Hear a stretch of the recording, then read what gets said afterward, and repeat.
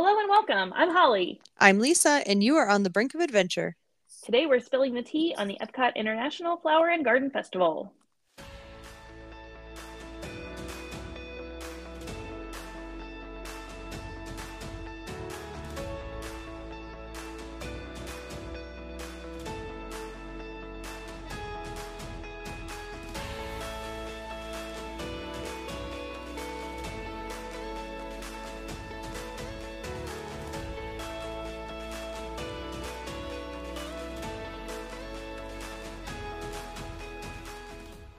Today is February 28th, 2024, and you are listening to episode 18, Flower and Garden Festival Preview.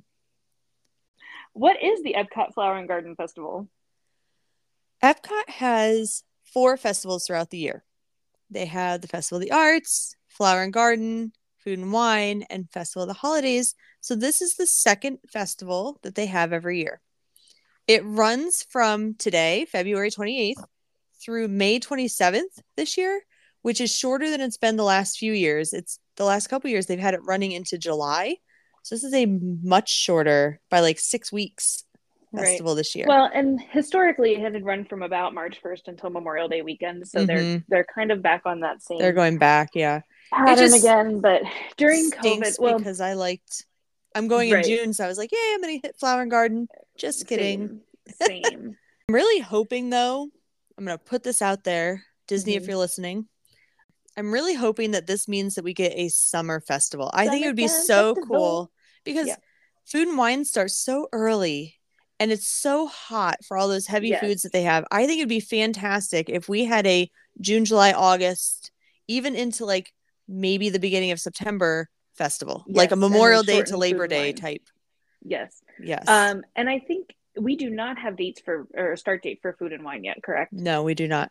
Okay. So hopefully that is what's going to happen. And I thought maybe they would move Festival of the Arts to the summer just because of being able to give it a longer time frame, because they really need to start Flower and Garden March 1st, because in Florida they're ready. It's time to go, So they really can't do a lot with extending Festival of the Arts much past the window they have right now.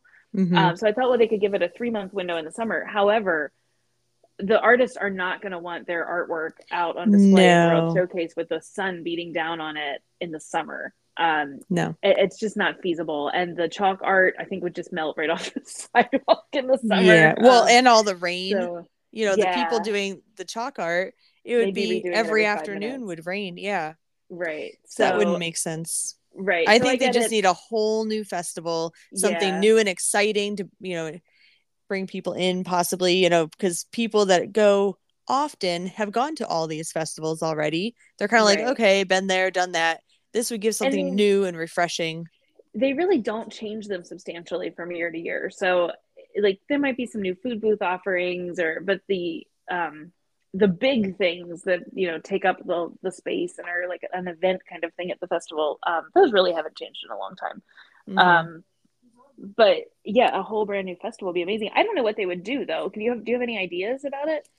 I think it would be fun to do like a beach bash, like cookout food and just summery, I'm thinking watermelon and like grilled stuff and stuff that would be more like food items that would lend themselves more to the heat. Yeah, or because I agree, Food and Wine in the summer, I can't even, that doesn't even sound appealing to me because it's so hot. And I know the Flower and Garden, and we'll get into this when we talk about some of the food booth items. Some of this is very fruit forward and flowery and stuff like that, the food, but they could carry that over into the summer. That's why I think it lends itself to the summer. I think Flower and Garden should go till August, personally. Yeah.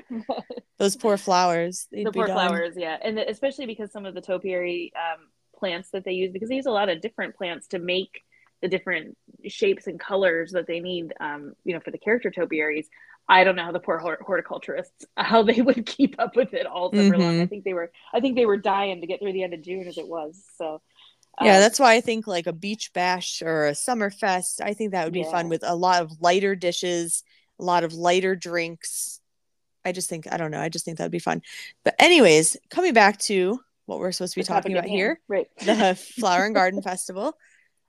The most important thing to remember is that this is included in your Epcot Park ticket. So when you buy your tickets or have your annual pass or, whatever your circumstances, and you go to Epcot, this festival is included. You do not need to pay extra. However, there are some things in the festival that are an additional cost. For example, if you would like to eat and drink at those outdoor kitchens, do the scavenger hunt, things like that, that costs extra. But just to walk around, look at the topiaries, walk through the gardens that are available, watch the concert rock or Garden Rocks concert series. That's all included in the Epcot park ticket. Absolutely.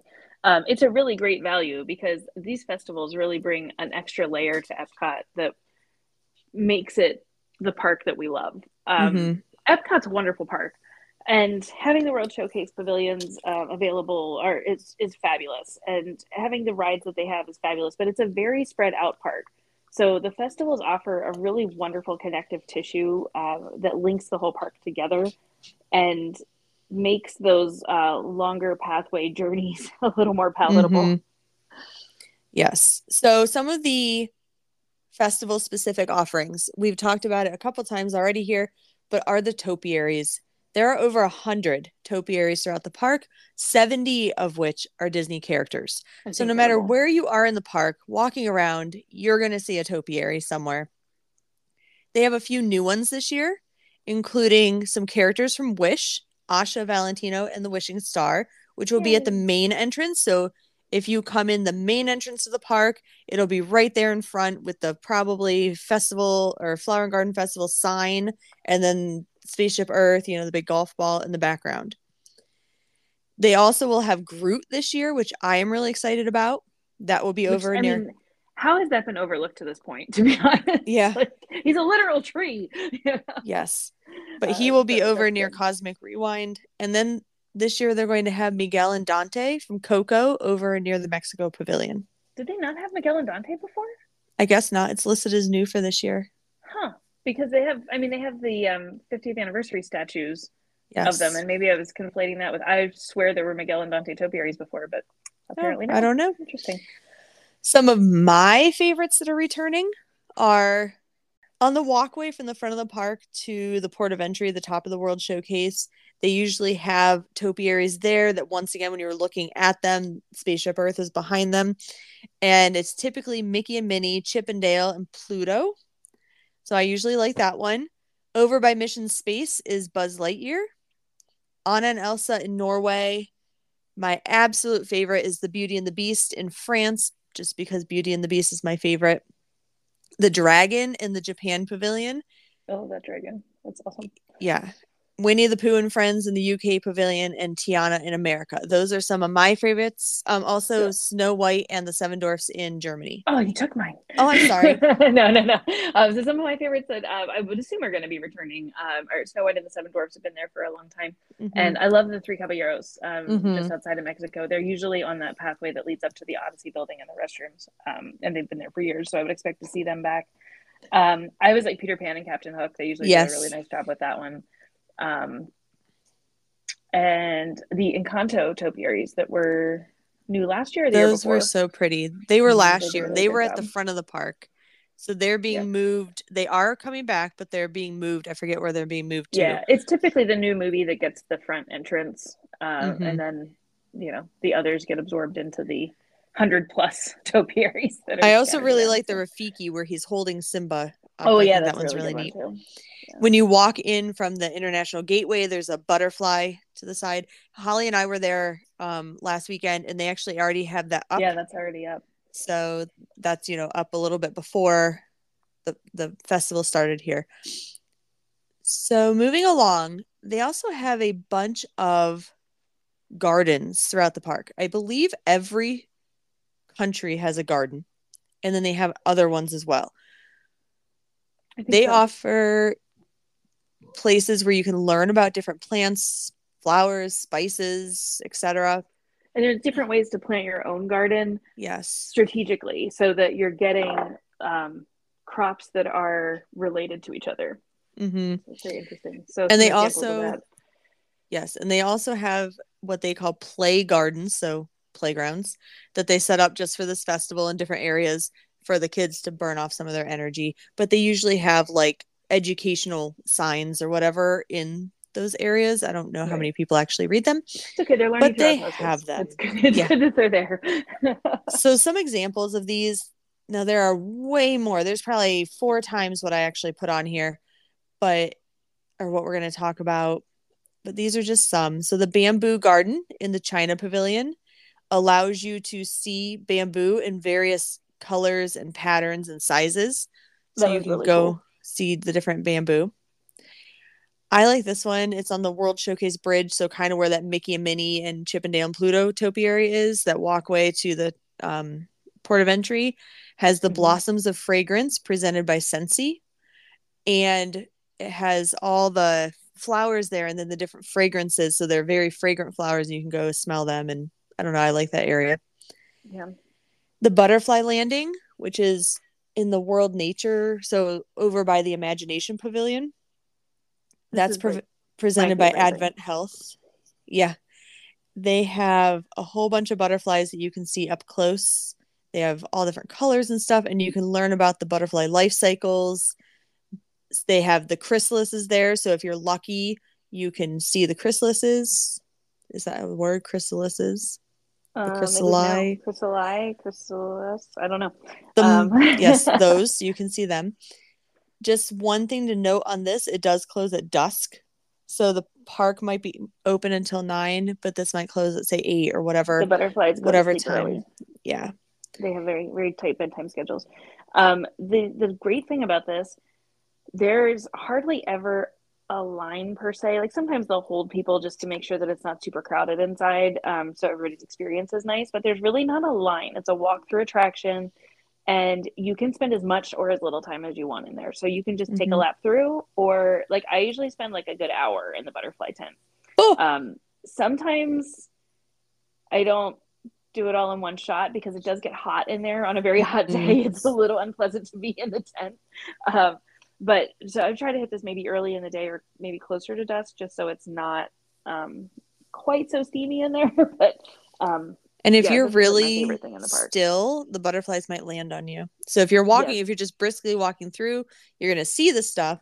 But if You're you going to miss actually your take the magical moment. time, yeah, to read some of the signs or to really look at some of the stuff they have in there, the butterflies might actually land on you, which is kind of cool. Very The much so. next one I have on here is the Camp Get Out and Play Garden presented by Off. So like the bug spray stuff. It's a camp themed garden and they have things that you can jump, play, climb. Like I said, they have little signs that are supposed to be kind of educational stuff, but it's mainly just areas for the kids to enjoy the outdoors, to enjoy being, active and not hold up in their stroller or whatever. It gives them an area for them to play out of the way, get their energy out. English Tea Garden, Mm-hmm. presented by Twinings in the United Kingdom, is really very special. Gardening is huge in the UK. Mm-hmm. It's just something culturally that they've just really latched onto. So to have this great little English tea garden with this idyllic setting, they'll often have the Mary Poppins meet and greet will often move into that location so you can meet Mary Poppins in the garden, which is really Mm-hmm. kind of special. And there used to be a tour. You could take a tour of all the gardens that I think started in English Tea Garden, or it was an English Tea Garden tour. I haven't seen that back since COVID. No, it hasn't come back yet. That's a shame because it Hopefully, really is because a that really would be great really tour. neat. And they Yeah. also, while we're speaking of things they used to have, hopefully they will start bringing these things back. They used to have the gardens tour, and then they also used to have like little demonstrations or Mm-hmm. talks where they would have somebody come and talk about gardening techniques or like almost like seminars that you could go to, which I know Right. that sounds kind of boring to some people, but like if gardening is your thing, having somebody talk about the way they do this or the way they make the topiaries, like a behind the scenes of how they make the topiaries, or they used to have Right. different things like that you could go to and listen and learn things, but none of that has come back. So these I are all think self-guided garden walks where once right. again you can read the signs and kind of learn on your own and at your own pace. And they were all paid experiences. So I mean, it was something that was generating revenue for Disney. So I don't really, and they would all fill up. So I don't understand why they're waiting to bring them back. I don't know if they just need to wait for the Epcot construction to be Well, I completely was going to finished before say, they do that. I would imagine, if I had to guess, that they would bring some of these things back starting next year when Hmm. Communicore Hall or Right, Communicore because Plaza that's or going to whatever be is the open. festival center Yes. kind of situation. In the World Nature area, they have the floating gardens. So there are 150 different plots drifting or floating on the pond that's you can see from that bridge that goes to the World Showcase. Yeah, and it's great. It's just these little buckets of pink flowers just Mm-hmm. floating around in the water. I think the cool thing too is like it draws your attention to the water, and I don't know if people don't maybe realize that that water is full of wildlife. There are fish Mm-hmm. and turtles in there. But stop on that bridge sometime and just take a look in the water. You'll be amazed at all the little friends that are floating in there. And I feel like the garden aspect kind of draws you to pay attention to that water rather than just walk by it. Mm-hmm. And they also have the flowers. They have a different design every year, but kind of behind the lake area or the water area, looking towards the front of the park, they Oh, have those beautiful the tapestries. yeah, it's almost like a flower mural. It's so Right. pretty. Yeah, I The love those. It's funny the first time you walk into Epcot after Flower and Garden's over and they're not there, just like, oh, This is it's boring. normal Epcot. Yeah. It makes it so pretty and it makes for Yeah. such nice pictures. It's like when you take your Christmas decorations down at home and all of a sudden you're like, oh, my house is bland and sad. Mm-hmm. Yes. Yeah.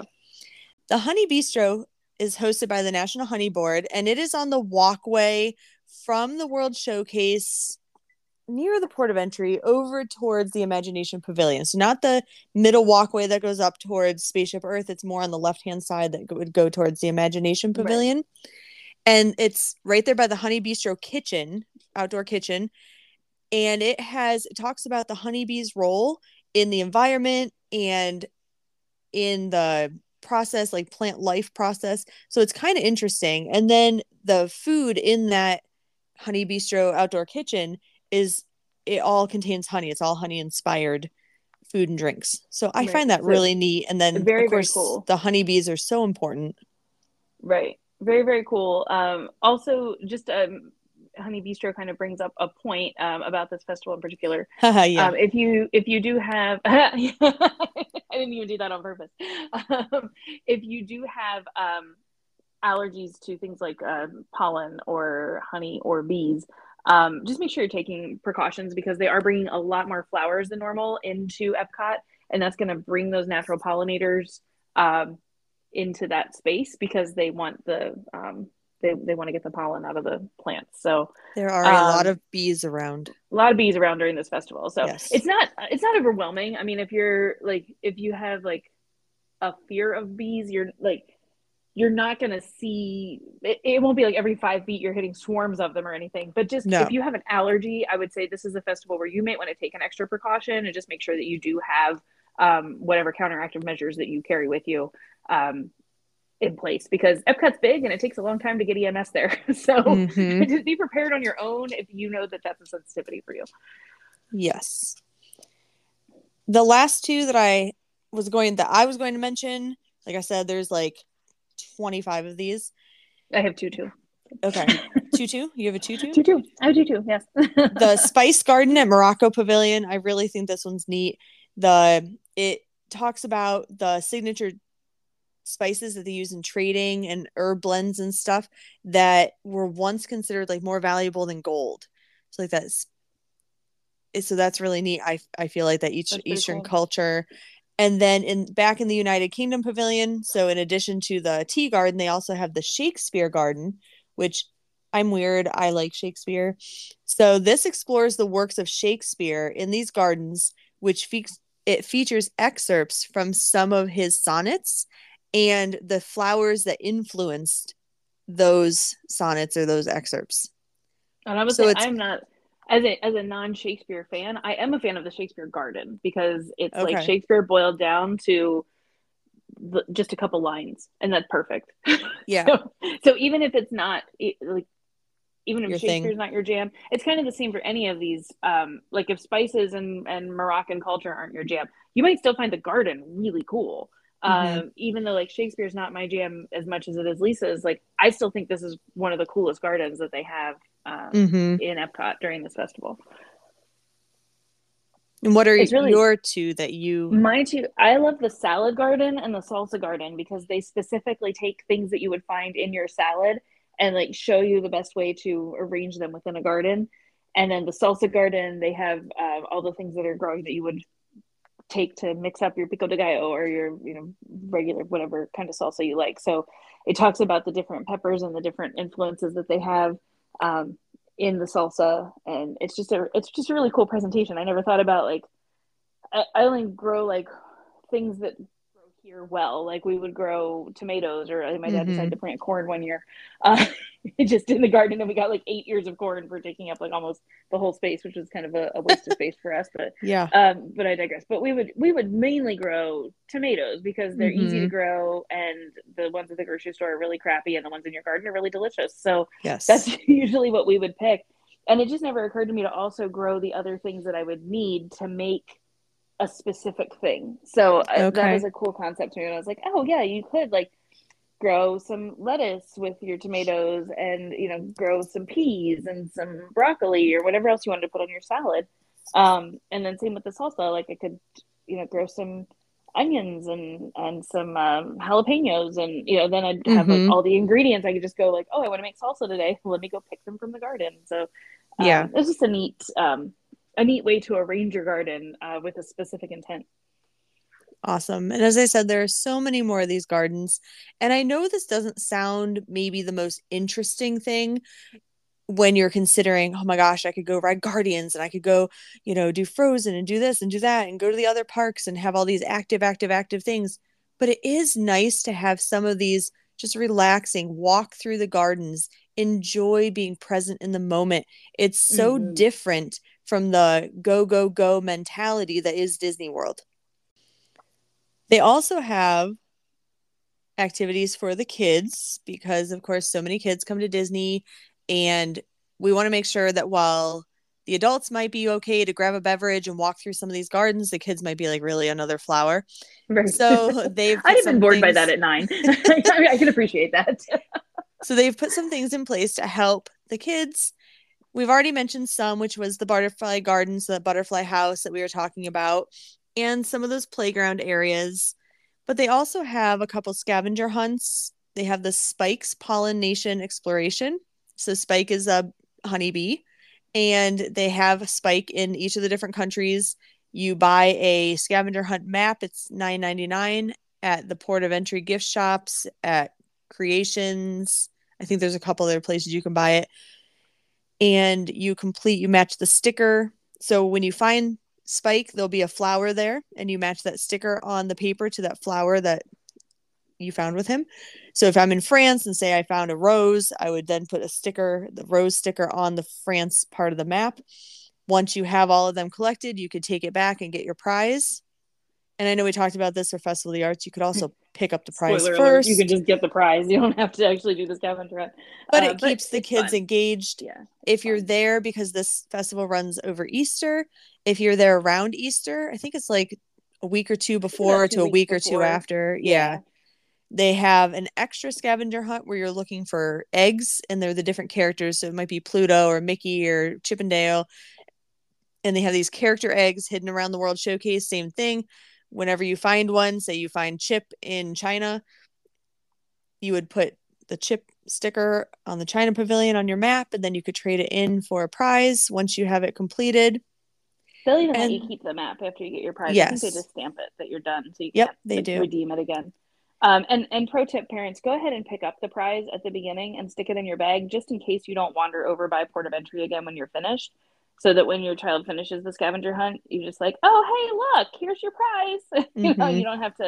You don't have to intentionally make your way back over there, wait in line again, and just grab the prize and tuck it away until they're done. If you want to make it a prize for actually completing the scavenger hunt, Mm-hmm. just to save time. Another thing that's always there, this is not festival specific, but it is something that can keep your kids entertained if you are allowing them to be on a device. The Disney Play app has activities for in Epcot, and one of the activities they can do is a DuckTales adventure. It takes, I don't know, 15-20 minutes in each country, Mm-hmm. but it And does they do give keep each them adventure like in that country, right? They don't mm-hmm, make you Right. They're not making you run all over Epcot. So when you're in, it's not bad. say, Norway, you would click, that you want to do the Norway activity, and then it keeps them busy there so that you can explore the garden or get stuff from the food booth or get a drink and enjoy it while they're doing these different activities. Right. I want to pop back to Spike and his pollination exploration.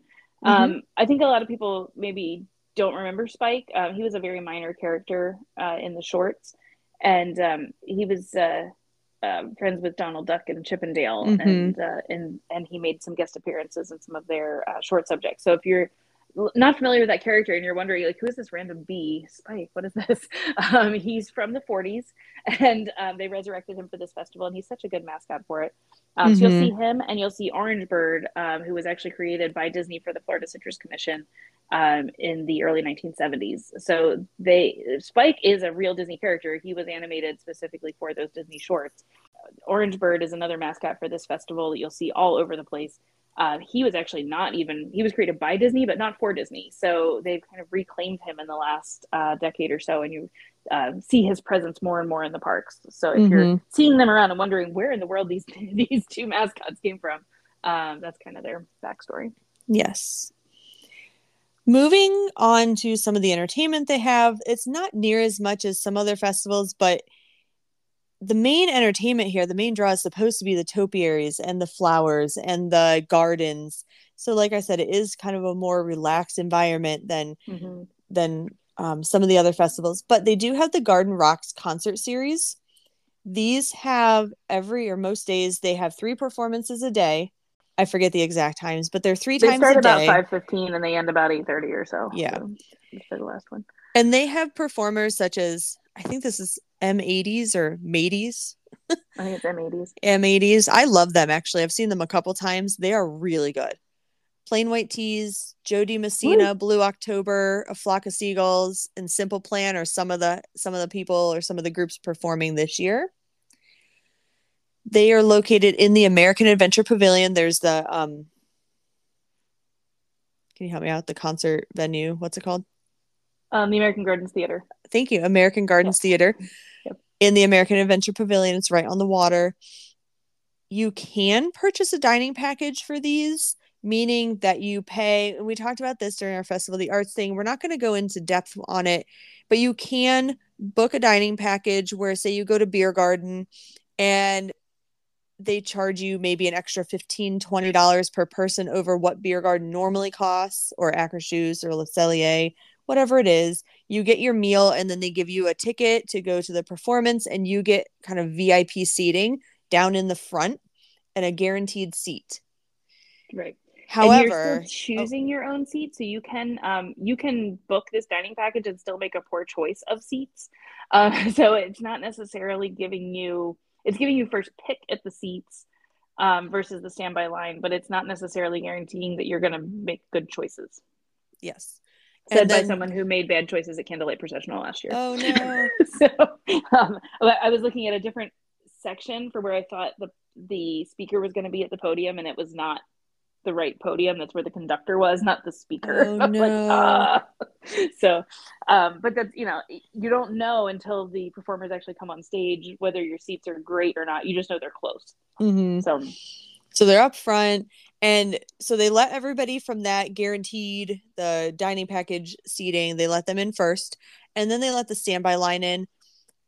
Most of the time, for most of these performers, you're going to get in if you're in the standby line.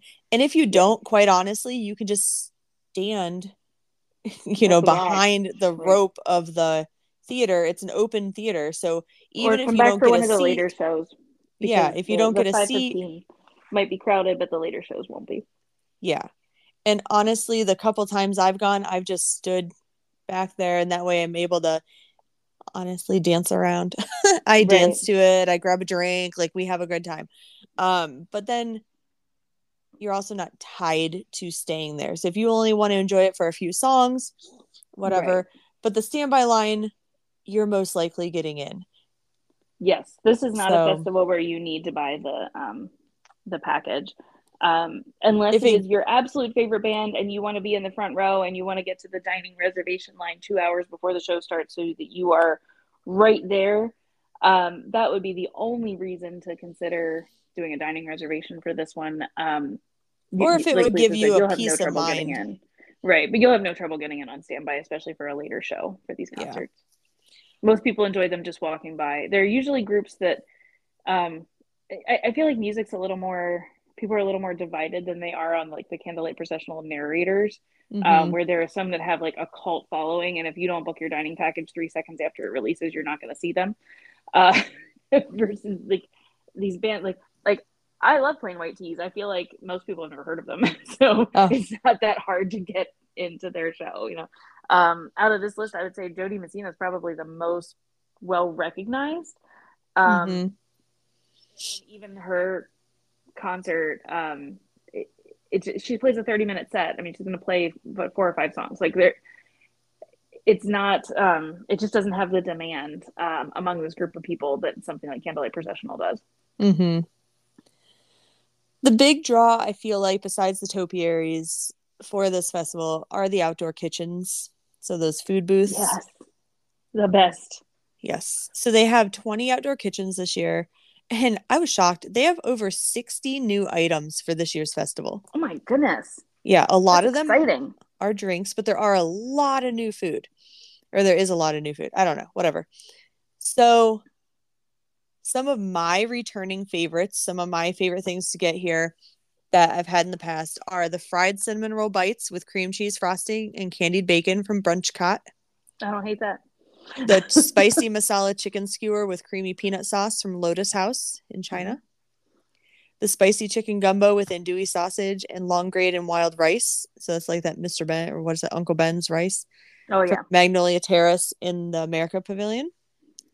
My absolutely favorite thing to get at this festival is frushi. Which is in Japan from Hanami. That is, I'm not the biggest sushi fan. So that is pink. Let me think. It's fruit. So it's pieces of fruit with a sweet rice. And then it's wrapped in like sweet, like a pink soy wrapper. Thank you. So that is one of my favorite things to get. They serve it then with like a strawberry drizzle and whipped cream. I love that. The La Vie and Rose frozen slushy. That's an alcoholic drink from Fleur de Lis in France. I like to get that one. I like everything from Northern Bloom in Canada. They have beef tenderloin tips with the mushroom bordelaise sauce and whipped potatoes. The seared scallops can kind of be hit or miss. Like sometimes I walk by and they smell kind of funky, so I don't get them. But I've had them other times where they were great. So I've had them and they're great, and I've had them and they're scallops are tricky anyway. Like they have to be like super cooked for me, and they've got to almost take on like a more of a meat quality than a seafood quality before I'm like, yes, these are delicious. And they also have a chocolate maple whiskey cake that I really like.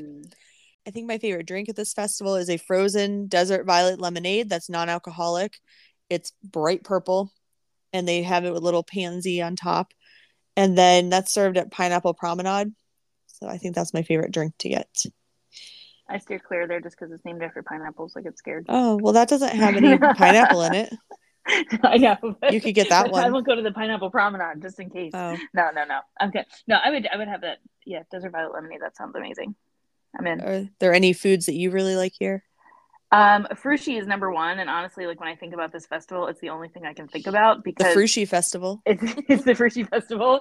But our friend and fellow agent Amy has a Frushi obsession, like a pretty hardcore one, and like her joy over Frushi every time it's mentioned, like just blanks out all of the other dishes that are at this festival for me. Yes. So, and it just makes me giggle. So I'm just, I was taking a scroll back through my Flower and Garden pictures last year to see if there was anything that really jumped out at me. And to be honest, I think it really was more the Frushi. I do like at this festival that everything is very there's a focus on farm to table and on fresh ingredients. So there's not necessarily one thing that usually jumps out at me, but I usually walk away from this festival being the happiest overall with the food of any of the festivals because it's just lighter, especially as it's getting hot in Florida in the spring. it tastes a lot better to me. Like I don't, it's crazy. I love the food at the Flower and Garden Festival. I'm This usually not is a huge fan of the Food and Wine Festival because the oh food yeah. is so much heavier and it's so hot and it's just not Yes. enjoyable to eat it. Well, and the food at Food and Wine is good. It just yeah, it's so hot and then it's heavy and but the food is good, but I eat one or two things. I try one or two things at the food booth and I'm like, okay, and Right. I'm And I'm done. done. I'm I done. need to Yeah. go sit in the air conditioning a while. Whereas this one, as you're going around, I'm able to try more things because it is so much lighter and enjoyable even in the hot weather. Yeah.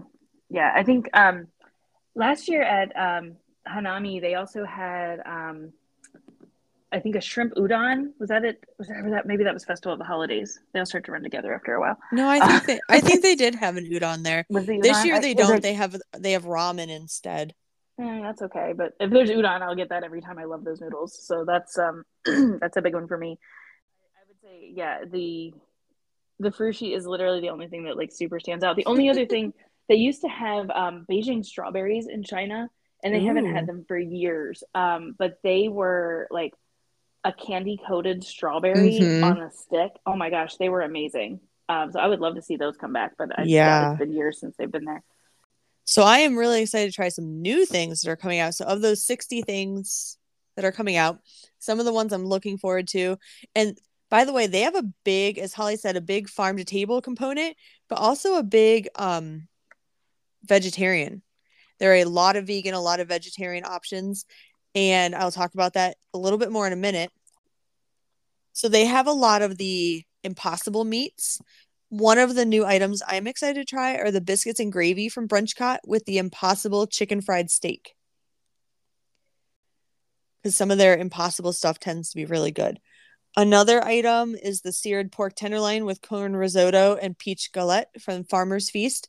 Farmer's Feast, depending on when you go, it has a rotational menu. It has 4 different menus. So depending on when you're there, they try to bring in the items that will be the most fresh Seasonally, at that yeah. in at that point during the festival. And so I'll be there for the last rotation that they'll have at Farmer's Feast. So it'll be the seared pork tenderloin with corn risotto and peach galette. Oh, The nice. cubanito is a mojo marinated pork belly, ham, Swiss pickles, and stone ground mustard from Florida Fresh. Everything at Jardín de Fiestas is new this year. They have new drinks, new food, Oh, a nice. lot. They have a like guava I'm glad to hear flan that because thing. it's time. Yeah. They have a Time to switch it up. guava flan. They have taquitos. They have anyways, they have a couple different things, and then their drinks are new. So I'm really excited to try the stuff there. It all sounds really good. That I think ramen cup from citrus, Hanami.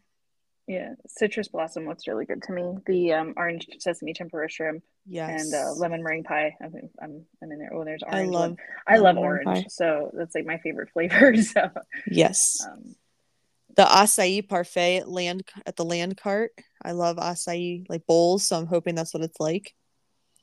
And yes, then my final thing that I really want to try, and this one's at Connections. I really like that Connections is included in the festivals. They usually have 1 or 2 festival offerings inside the Connections eatery, and they have a hot honey chicken sandwich there.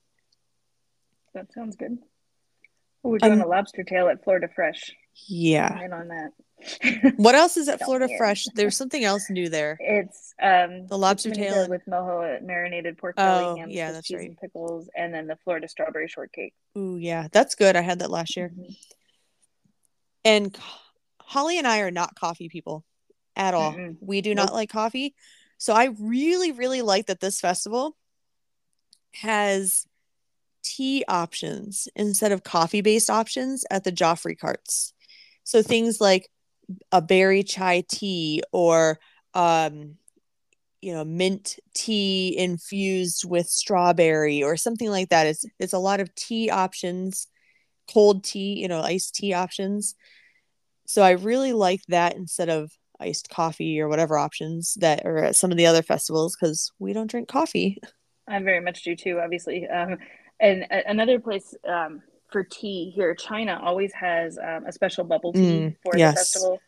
And then they have their regular bubble teas also available. So lots of lots of different ways to get tea at this festival that are just a little bit of fun, and dress it up a little bit and And make it even if special. you're not a big tea drinker, the way that they make these teas and the things they put in it and stuff, they're still really good. It's not like drinking just plain black tea or plain green tea. It's the stuff that they put in it, the different syrups and different flavors and stuff elevate it. And you can also get those teas with alcohol. So you might get like I said, that mint tea with maybe some strawberry, and then they might put vodka in it Right. or something, So you could still get some of those alcoholic beverages with the lighter tea and fruit flavors.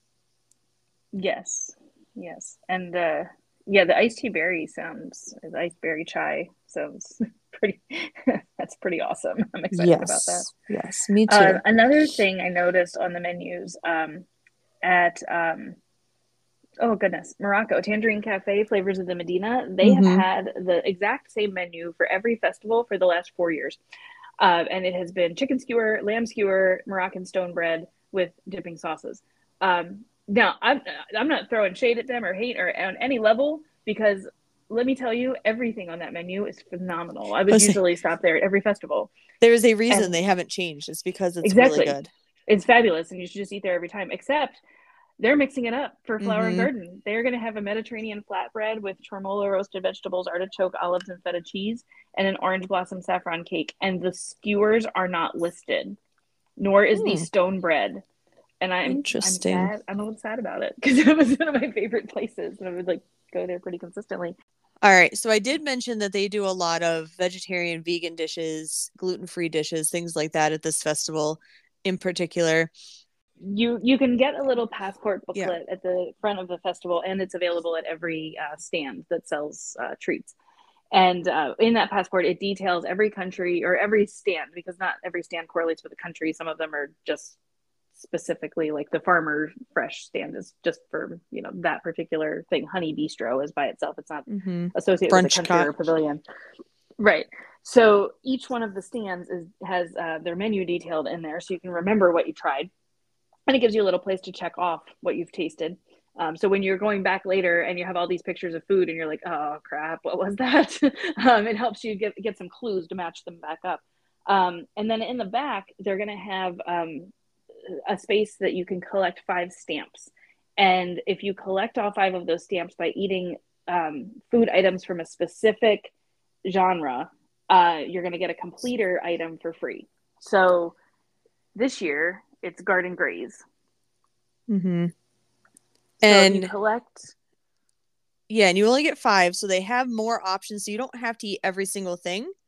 right. And also, if you really like one or two of the items, you can get more than one. So, for example, if I was there with my husband and we went to a food booth and we both got the same thing, they could give you 2 stamps because you purchased 2 of those items. Right. Or if I really liked one of the items and went back the next day and got that item again, they could give you another stamp.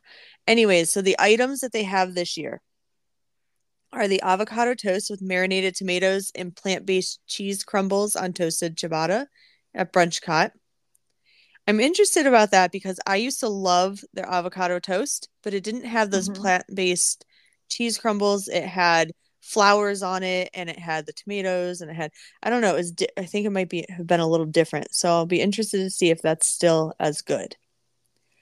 The grilled street corn on the cob with savory garlic spread and plant-based cheese from Epcot Farmers Feast. Florida strawberry shortcake from Florida Fresh, the potato pancakes and house-made applesauce, so like latkes almost, from the Bauer Market at Farmers Market in Germany. Mm-hmm. Steam bun filled with vegetables and plant-based soy meat from Hanami. Coconut tres leches from La Isla Fresca. The Impossible Farmhouse meatball with lentil bread, spinach, marinated vegetables, and creamy herb aioli from Trowel and Trellis. The seasonal fruit parfait with sweet chili sauce and mango Dole Whip. So I'm wondering if it's kind of like a mango nada. Mm-hmm. But that's at the Refreshment Outpost. And then I'm really excited for this one because at Food and Wine, they have the plant-based buffalo chicken tenders, and I love them. So they have the plant-based buffalo chicken tender poutine. So it's on crispy potato barrels. It has the chicken tenders, the buffalo chicken tenders with plant-based ranch and blue cheese crumbles, so plant-based blue cheese. That I'm sounds really excited for those. But I um love that plant-based buffalo chicken tenders. I honestly was eating it and could not really tell that it was plant-based. Like it was so good. So I'm wow. really excited for that one. So if you So get Lisa any likes of those the items, any five of those items, you can turn it in. And usually the reward is a Dole Whip, like a specialty flavor Dole Whip. yeah. Oh no, I though don't, this year they have the Dole Whip as one of the things you can get. So it'll be interesting to see if they keep that or if they switch it up. yeah. So Lisa likes the plant based and impossible items. I personally avoid those because it weirds me out that meat is engineered. Like I think I want my meat to come from meat, or I just eat not meat. so so I'm just looking through this list here, and it looks like you can, if you don't do impossible or plant based meat, you would only have to repeat one item. So you have the strawberry shortcake, the potato pancakes, the tres leches cake, and the seasonal fruit parfait would all not have any plant based meats in them. So, but you would have to repeat one of them in order to fulfill your five. All right, but there are so many more, and a tip that we have is to download the Food and Wine app. I know it's called Food and Wine, which is not this festival, but I promise you when you download it and It log works for in, all of them. it will upload the most current festival. So it currently, I opened it up today to look at all the menus, and it has all of the Flower and Garden food booth menus on there, and it tells you all the items. You can click and star the ones that you want to try, and then you can look at the map view and it will show you on the map. So if you're like, okay, I'm right here, what's near me that I want to try, you can click on the items near you and it'll tell you which ones you wanted to try. But it also will give you, if you click through all the things you want, it'll give you a budget for that year, things like that. So that is a good way to look at all of the menu options, not just the ones that we kind of talked about, what looked Right. good to us. Those will And tell you all of the options. it's a nice way if you have a budget for the day to make sure that you're not like spending three times what you would spend on a table service meal to snack around the world. Yeah. Yeah, I And, like that feature. I always go through and click yeah. everything I want. And then it's like, your budget is $1,000. I'm like, haha, just kidding. Incorrect. And then Okay. I could go through So and what do take we things really out. not need? Yeah. Yeah. And also the your stomach will also tell you when you're done. Mm-hmm. So that's a helpful feature of Yes. just going and being there in person because I would sometimes select a list of like 30 different things I wanted to try at the festival. And I would get there and I'd be like, well, I got to try 12 of them because Yes. I came 3 days. I ate four things each day and I was full. So, Another um, thing to do to be able to try, if you really want to try all those 30 things, if you're going with other people and you don't mind sharing, or even like when my husband and I go together, we'll get several items and then we'll just share so that we can right, try more items. right. And then you get to at least taste them all Yeah. um, to sample and see what you like the best. Mm-hmm. Because it is fun to see, you know, oh, do we like this one? Do we not like this one? Okay, what was your favorite? What was your least favorite? What would you eat again in a larger quantity? With, you know, some, And most items, I want to say most items are under $10, oh, not the yeah, for alcohol. sure. So it is nice that you could go, a quick service meal is going to run you 15, $20 with a drink.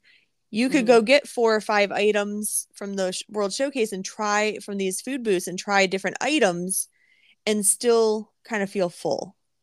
So Right. you'd be spending about the same amount of money, but you'd be getting to try several different things. So that's kind of what I do instead of having a sit down restaurant or having a quick service meal. Right. I always encourage my clients not to book table service restaurants in Epcot if they're going to a festival. If you're going to take multiple days at the festival and maybe one day you're trying food and one day you're not, and then you want to actually have a meal there, that's fine. Or if you have a park hopper and you're specifically going to hop to Epcot because your favorite restaurant's there, you know, great. But if you think you're going to graze at the Food and Wine Festival and then eat a table service meal at 6 o'clock You're going to after be you've very grazed full. from like 11 to 2, you're not going to make it. You're going to sit down for dinner and you're going to be like, I don't even need to eat. Why am I at this restaurant? All right. So those are all the offerings that they have, but there are some neat facts about this festival. Um, Really quick. Do you just want to alternate? I'll read one, you read Yeah, one. sounds Okay. good. Sounds good. So there are some really neat facts about this festival. The first one being the Epcot International Flower and Garden Festival is one of the longest running flower and garden festivals in the entire United States. That's so cool. I And it's about what, don't know how many years. 22? I want to say they celebrated their 20th anniversary not too long ago. So maybe somewhere between 22 and 25 years that Okay, it's been running, I think. Um, awesome. don't quote me on that because it could be a different festival that was celebrating their anniversary, but I think it was Flower and Garden. The festival encompasses more than 300 acres and more than a mile and a half of gardens. Now they're cheating on this a little bit because they put it in the biggest park. So Yeah. We said this earlier, but there are 100 individual topiaries on display around the entire park, with more than 70 of them being Disney characters. it's really fun to watch this grow because we first started going to this festival, I want to say they were around the 60s. And, they add a couple new topiary forms every year, but then they just keep the ones that they've had. So they're constantly increasing the number of topiaries that are around. So it's really going to be interesting, like 10, 20 years from now, to see how this festival continues to grow and how many topiaries there are going to be. Mm-hmm. At nearly 20 feet long, the Dragon Topiary is the longest topiary at Walt Disney World. It's comprised of 650 plants. That's That's a incredible when you lot. think about it. Like, that's a lot of plants. Yeah, I don't I think had my no Lowe's idea had that that many plants. and I had no idea that Dragon Topiary was 20 feet long. Like, it is impressive, but I didn't realize it was Yeah, that long just looking yeah, at it. it's really cool. It's a very neat piece. So throughout the entire park for the festival, they have about 30 million blooms. That is beyond comprehensible for me. 30 million I don't blooms know what that number throughout the is. park. I don't know. Yeah. Like, I can't conceptualize how big that is. So obviously, everywhere you turn, you are seeing flowers in some form around the park.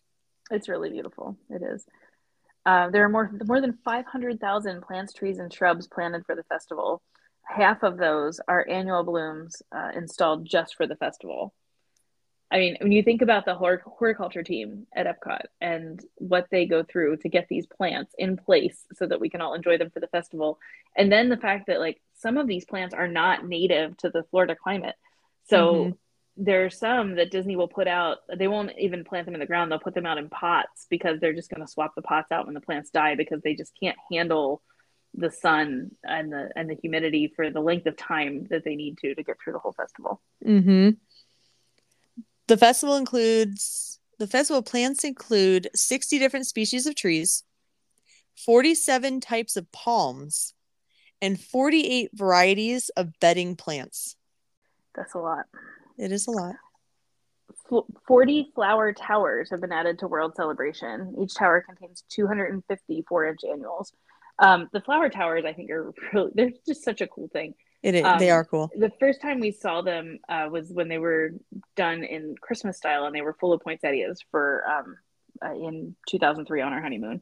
And I just fell in love with them. I thought they were the neatest thing. And I feel like over time they've done less of them during Christmas. Like it used to be poinsettia towers everywhere at Christmas time, and I feel like they've scaled those back a little bit, but they've rehomed them in the form of bringing them out for Flower and Garden because they're literally all over the park at Flower and Garden. We talked about these floating mini gardens, but there are over 200 of them. They're about 3 feet in diameter, and they have all different colored impatiens. And 700 container gardens of flowers, herbs, plants, and vegetables in clay pots and barrels and urns that enhance the landscape all over the park. As Holly said, they have an incredible team at Walt Disney World. They actually have 400 horticulturists that are needed to install just this festival landscape. 400. So they install the landscape of the annual plants. That's 625 plants per horticulturist. Yes. And that have to be installed. They have to do the festival landscaping, the topiaries, the exhibits, and then 100 Epcot horticulturists maintain those topiaries and other displays throughout the festival. So it takes 400 of them to get ready. And then, as Holly said, some of those flowers die, or horticulturists have to come out and maintain the topiaries, either trim them or swap out parts of them, or swap out the plants that are dying in those flower pots or whatever, to make them all look fresh throughout the entire festival. Wow, it's crazy. It takes more than a full year, or about 24,000 cast member hours, to prepare for the annual festival. So they are already starting now to prepare for next year's festival. So it is What do you think literally about some that? cast members' jobs, these horticulturists, that is their only job, is to prepare for Mhm. the festival and then do the festival and then prepare for the festival and do the festival. Right. That's And they're all they already do. thinking about next year's festival before this year's festival they've even put the first topiary out. So Mm-hmm. it's pretty incredible to think about all that's going on behind the scenes to make this happen. Yes. And then it takes over 4 nights just to plant one side of the festival blooms. That's wild. Yeah. All right. So, Holly, of all these things we talked about, why should somebody attend this festival? Why wouldn't you attend this festival? It is beautiful. It is Literally, beautiful. unless you have like a stunningly terrible flower allergy or hay fever or something like that, where being outside isn't even enough to mitigate how you're going to feel at this festival. That would be the only reason I would say maybe a different festival would be a better match for you. This remains my favorite, even though it's the one that I probably attend second least, just because of timing and the way that my schedule works. It's absolutely my favorite festival to go to. It's so beautiful, and now that they've added the food to the festival, it just really brings everything full circle. Mm-hmm. When we first started going to this festival, it was the topiaries only, and it was still a great time to go to Epcot. And then when they added the food booths in and made everything like farm to table, ultra fresh, I was like, yes, this is the best thing ever. The butterfly house is absolutely stunning. That's again still probably one of my favorite things to do at the festival. It's just a great time. It's a great time to be at Epcot. It's a little bit cooler than the height of summer on average, so it's a little bit more pleasant to just be walking around the park and enjoying. Mm-hmm. Um, what other reasons do you need to go? I would say if you are looking for a festival that is going to provide you with a lot of entertainment, this might not be for you. So, like the Festival of the Arts has the Roving um entertainers and yeah, it has a lot more different. entertainment, has a lot Mm-hmm. more hands-on activities, has a lot more. If you're looking for something like that, this might not be for you. If you are looking to just be able to walk around and enjoy the beauty, if you are looking to have something that's maybe a little more relaxing, go around and learn about these different topiaries and the way they grow things and if you're looking for just something like that, this would be a better fit for you. Also, if you really love gardening, Right, this might be for you. but I'll And say if like you I really don't. like those vegetarian, vegan options, this festival has more than any other festival with those Very true. impossible meats, the plant-based items. So if you're looking for anything like that, this festival might be a better fit. Right. As far as the gardening aspect, like I hate to garden. Like if you want to torture me, put me outside and make me do yard work. Like that is the easiest way to make me hate my life, right? But I love this festival because other people are doing all the work for me. So I just get to go enjoy the pretty garden when it's done, and I don't have to actually put the work into making it that way. So this is kind of my ideal festival as a non-gardener because I'm not forced to touch the dirt. And I get to eat snacks and look Yes. at flowers. Like I'm in heaven. This is great. Yes. The International Flower and Garden Festival is absolutely stunning. Going around and seeing the different topiaries, really looking at how they were made, trying all the different food booth items, enjoying a concert over at the Garden Rocks concert series. It will definitely be the highlight of your trip if you go in with an open mind and are willing to relax a little more and not go nonstop the whole time. Right. And the bonus too of at this time of year, having that extra Easter egg scavenger hunt if Mm-hmm. you're visiting close to Easter, gives you one other thing to also do. All right. If there's nothing else, this podcast is sponsored by Cherry Tree Lane Vacations, a travel agency specializing in Disney destinations, Universal, all major cruise lines, and all inclusive resorts. As always, our services are free to you. If you would like to plan your next vacation, please visit us on cherrytreelanevacations.com. For Lisa, I'm Holly, and remember to always say yes to adventure.